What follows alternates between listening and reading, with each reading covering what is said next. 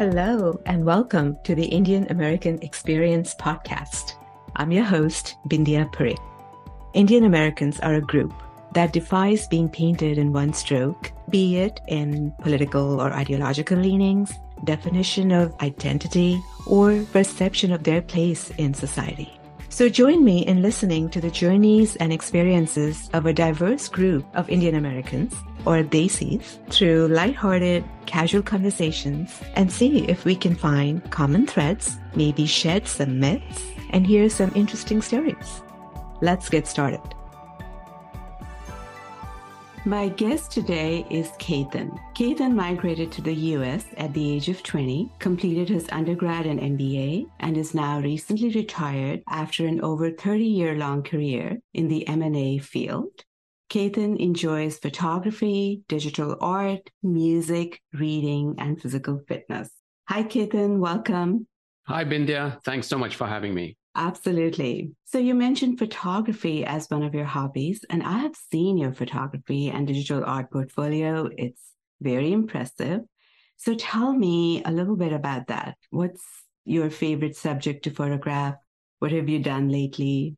So I have a couple of favorite subjects. My absolute favorite are people. I love faces. Every face is unique, and people's faces and expressions and the way light hits certain parts of the hair and the face are very, very interesting to me. So I love to do that. I love to do portraits. And I also like landscapes. In fact, I love this time of the year, autumn, when all the colors are changing. So I do, make some day trips around the area. Sometimes I go away for more than a few days. So I love that. I love mountains and lakes. So those are the two main types of photography that I enjoy. That sounds wonderful, to be able to capture the beauty of what you see. I'm sure it gives you a lot of satisfaction. Oh, absolutely. Yeah. Our listeners can look at your photographs in the link that I'm going to put in your show notes. So now let's go to when you came here. You said you came here at about 20. And what was the main reason that you decided to come? Mainly for education. Okay. My mother was a huge proponent of getting a good education. And she knew firsthand about the value of an American education. She came here and got her MBA from Wharton in 1960. Wow. Thanks to her father, because her father was also someone who really valued education quite a bit. Okay. He was a visionary. So for someone like my mother to come here in those years was quite uncommon. After that, she returned to India. And then with us, she wanted us to have a similar experience and a similar quality of education. So she, it was more than a suggestion. She said, well, you must go to the US and get further education there. So that's how I ended up here. So having grown up in Bombay and then coming here in your 20s, with the influence of your mom already having been here earlier, do you recall doing anything consciously to acculturate when you came here to study? Well, growing up in Bombay, it was a very cosmopolitan city. We had people from all over the world, not just India. Right. So it was a cornucopia of different cultures, different foods, people from different ethnic backgrounds. I studied in an English medium school, so the language was not an issue when I came here to the US. There were just a few things that I'd say made me consciously change certain things. For example, certain pronunciations. In India, we say schedule. Over here, we say schedule. Yep. In India, I think in certain parts, we say education. Over here, we say education. And then, of course, it was the food. While I had Western food in Bombay, I certainly didn't know how to cook anything. So the first 6 months, it was all pizzas and hot dogs and burgers, and which was great for initially, but after a while, it kind of got tired of that, and then did learn to pick up a few cooking tips here and there. Especially when mom visited, she would teach us a few things. Right. Another thing was sports. I did try to get into the American culture of baseball and American football, but I really haven't taken strongly to that. I'll watch maybe the Super Bowl once a year, and that's about it. Baseball, I'll never watch. And that was actually one aspect of the American culture that I felt didn't allow me to fully integrate with folks, especially at work. When I used to go to lunch with my boss and a few coworkers, 90% of the conversation was around sports, mainly football, sometimes baseball. And because of my lack of interest in those areas, I really couldn't participate. So I was kind of a, casual listener. And then after a while, I actually stopped going to lunch with them because it wasn't fun for them. It wasn't fun for me, right? Me being there.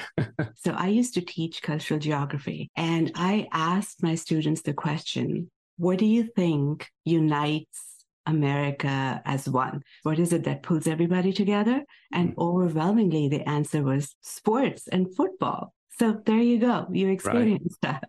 Yeah. Another anecdote I have is when I first came into this country, we wanted to go see a movie. In those days, people actually at the movie houses, a live person picked up the phone every time you called them. I was in a small town, in a small college. There was only one theater playing one movie. There were no multiplexes at that time.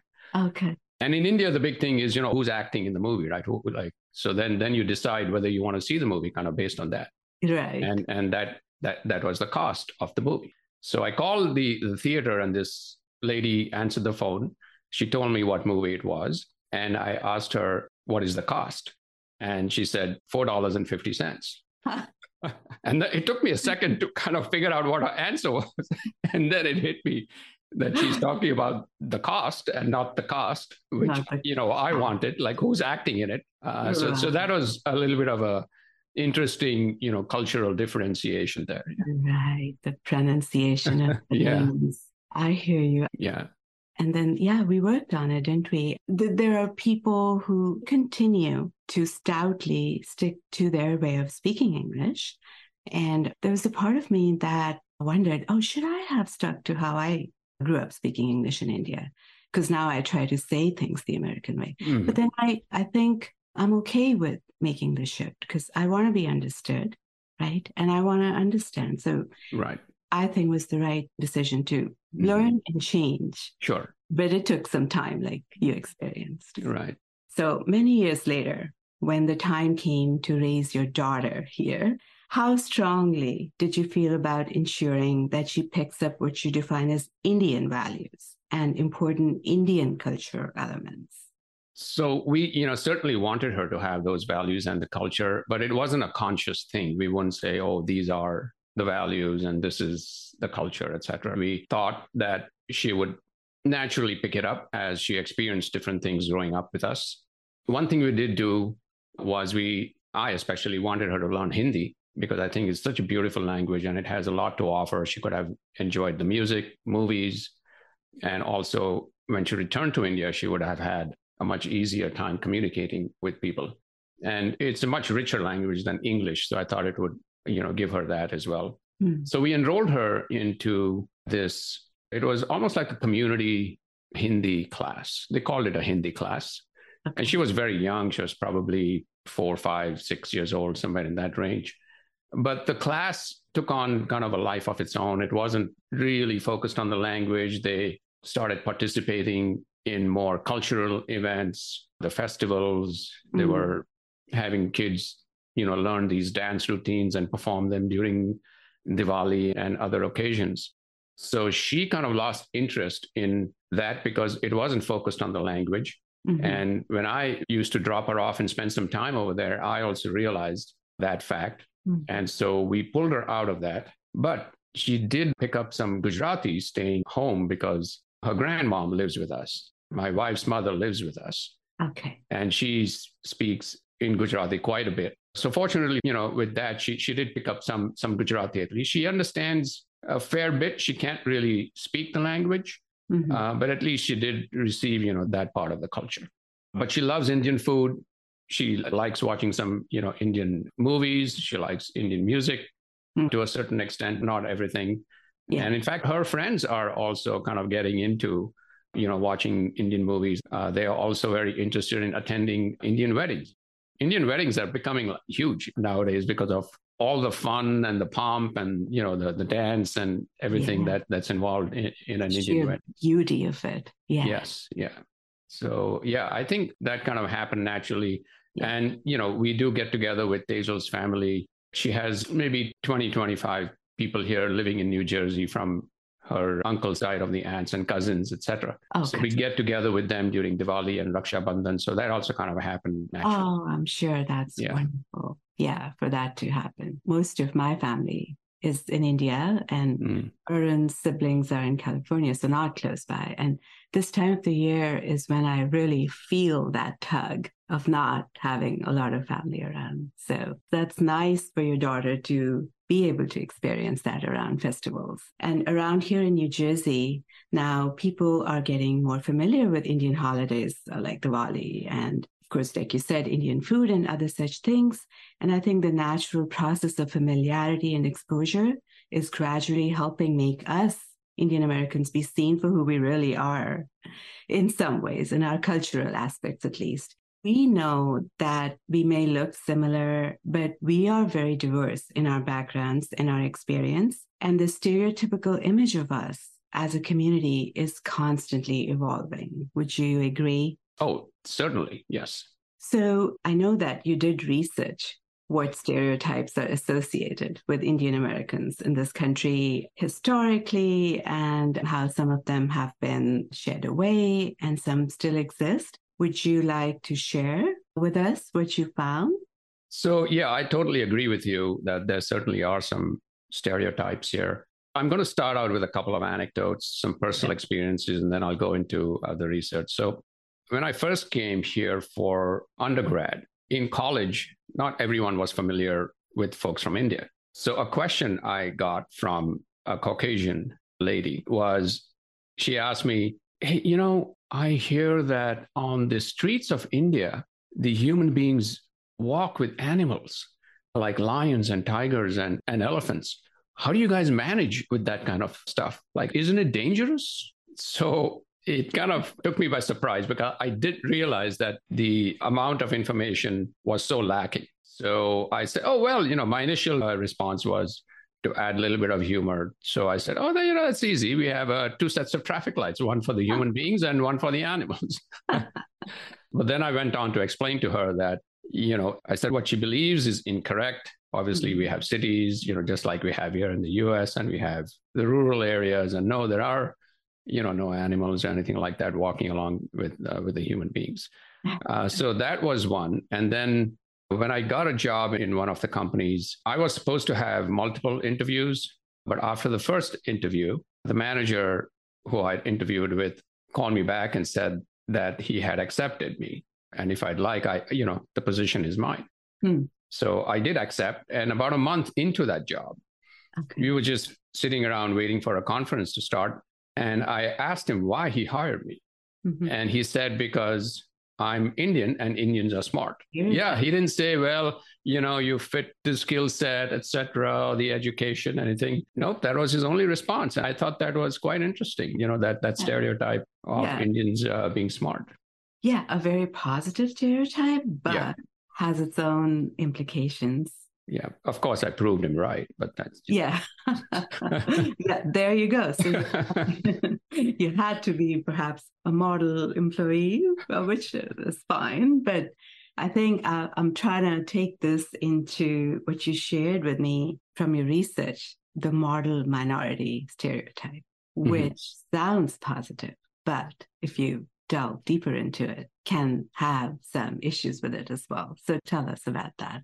Yeah, so that actually goes hand in hand with, the experience I had, right? So that stereotype essentially portrays Asian Indians as highly intelligent, hardworking, academically successful. And you're right, while it does have kind of positive connotations on the surface, it can create certain unrealistic expectations. And, it can overlook some of the challenges of diversity within the community. Correct. And I hope to interview our children's generation and invite them to talk to us about that, because not only do they probably face the pressure of the stereotype, but I wonder if when we raised our children, did we put similar pressures on them to be the model minority? I'm curious to see what they have to say. But let's move on to the other stereotypes that you've researched and found. Yeah. So, the other one was that all Indians are tech savvy and they all into IT and they all engineers and they all work in the technology field. While there may be a decent amount of presence in those areas, people pursue all sorts of interests and careers. So it's not, obviously not everyone's in that field. Another one came across was, that all Indians have accents and they have an issue with the proficiency of the language, of the English language, which also can lead to certain assumptions, about their communication skills and intelligence, et cetera. Because if someone, has that stereotype, then they would perhaps steer away from meeting that person or interviewing the person for a particular job, et cetera. Absolutely. I see it as an immigrant issue. I still struggle with the accent issue, even though it's been so long and I've tried. But initially, I'm sure people heard it and, like you said, made a judgment, which is unfair. And I think that's something that every immigrant goes through and then in varying degrees tries to overcome, right? Right. Yeah. Yeah. Another one I came across was stereotypes about food and clothing, et cetera. They perhaps feel that all Indians, smell like curry and they dress traditionally in the traditional outfits like saris and other attire. So, that can also kind of misrepresent the diversity of the culture. Absolutely.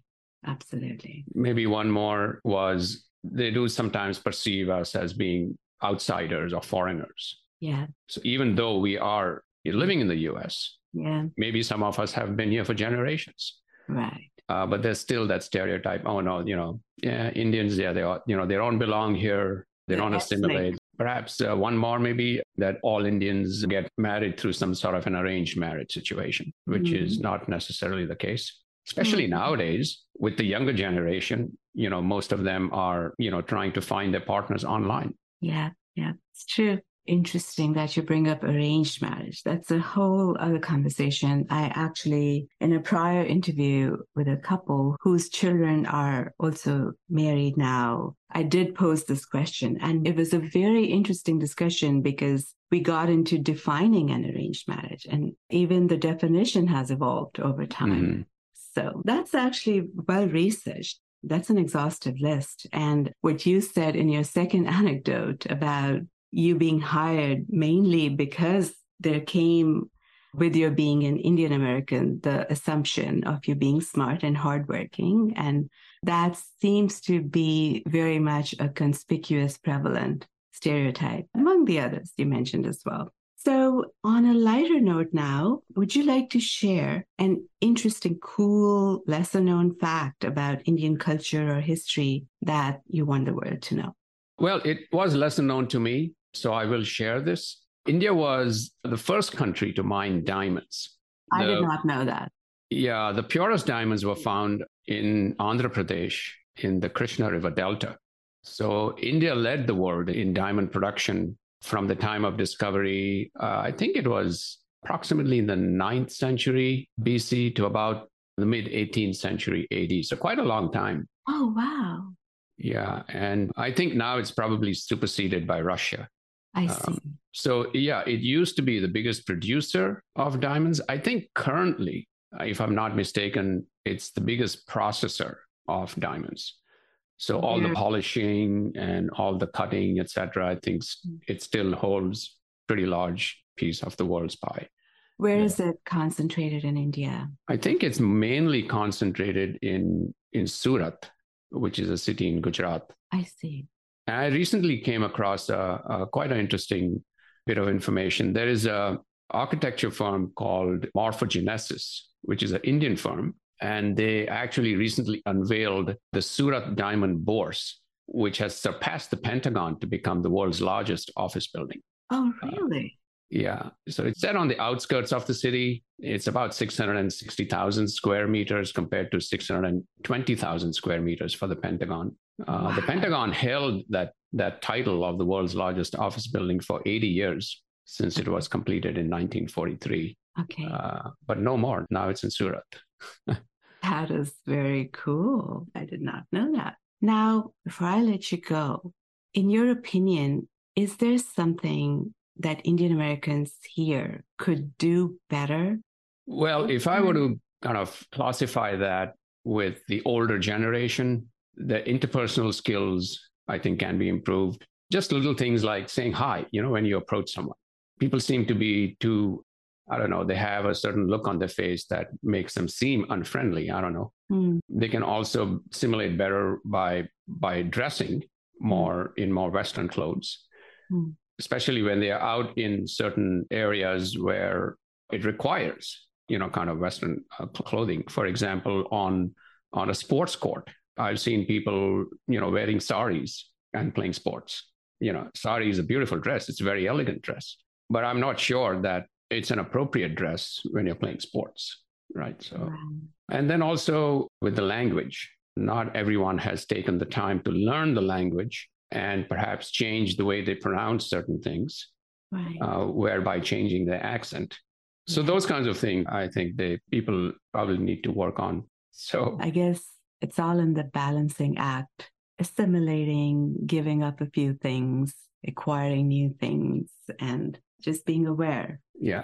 I did say that was my last question, but maybe this one is. When you go back to India, and I believe you do go back frequently, are you nostalgic when you go back, or is it a mix of many feelings and thoughts? It used to be a mixed feeling. I used to feel a sense of comfort when I visited India, mainly because of the language, the culture, and the food. Yeah. That allowed me to interact very easily and effortlessly with others. But during my last couple of visits, that feeling has kind of dissipated to an extent. Not completely, though. Now I don't get that sense of simpatico, with the population over there. And I feel that the kind of the pendulum of pros and cons has kind of shifted more towards the cons. Okay. Because there are certain aspects that I dislike quite a bit now. There's obviously the bureaucracy. There's quite a bit of bribery and corruption at all levels.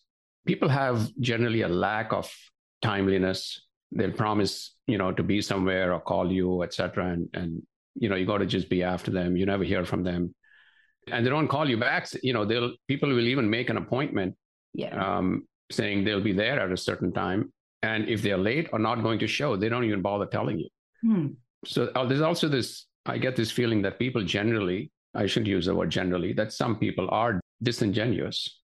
They also try to give an image of, being important or, knowledgeable or wealthy, maybe to fit in more. I don't know. So there seems to be this incessant need to compete and, keep up with the others. So because of that, I feel there's kind of been a kind of a paradigm shift in the mindset of people, which causing a lack of rectitude for me. Okay. And, it leaves me with a void generally as a country as a whole. That's been my experience. I could be totally wrong. I can ask someone else and they'll say, not at all. Every time I go to India, it's great and people are great, etc. But I'm just relaying my experience. Right. That does need to apply. That's your experience. And that is what I'm looking for. And I appreciate your honest take on that. And thank you for that. It's just come through very clearly from what we've spoken about, that both India and America are evolving fast, changing, while also remaining constant, which is why it's so much fun to make and continually refresh our observations and credences, right? Yeah, absolutely. And, the U.S. also has its faults. I'm not saying that, the U.S. is perfect. Yeah. But while it does have its faults, I think for now, America is my Elysium. Okay, that's well summed up. Let's leave it at that. And thank you so much, Ketan. That was awesome, informative, and thought-provoking. Thank you for having me, Bindya, and I wish you all the best on your show. Thank you. And as usual, I'll be back next week with another wonderful representative of the Indian American community. Hope you'll join me too.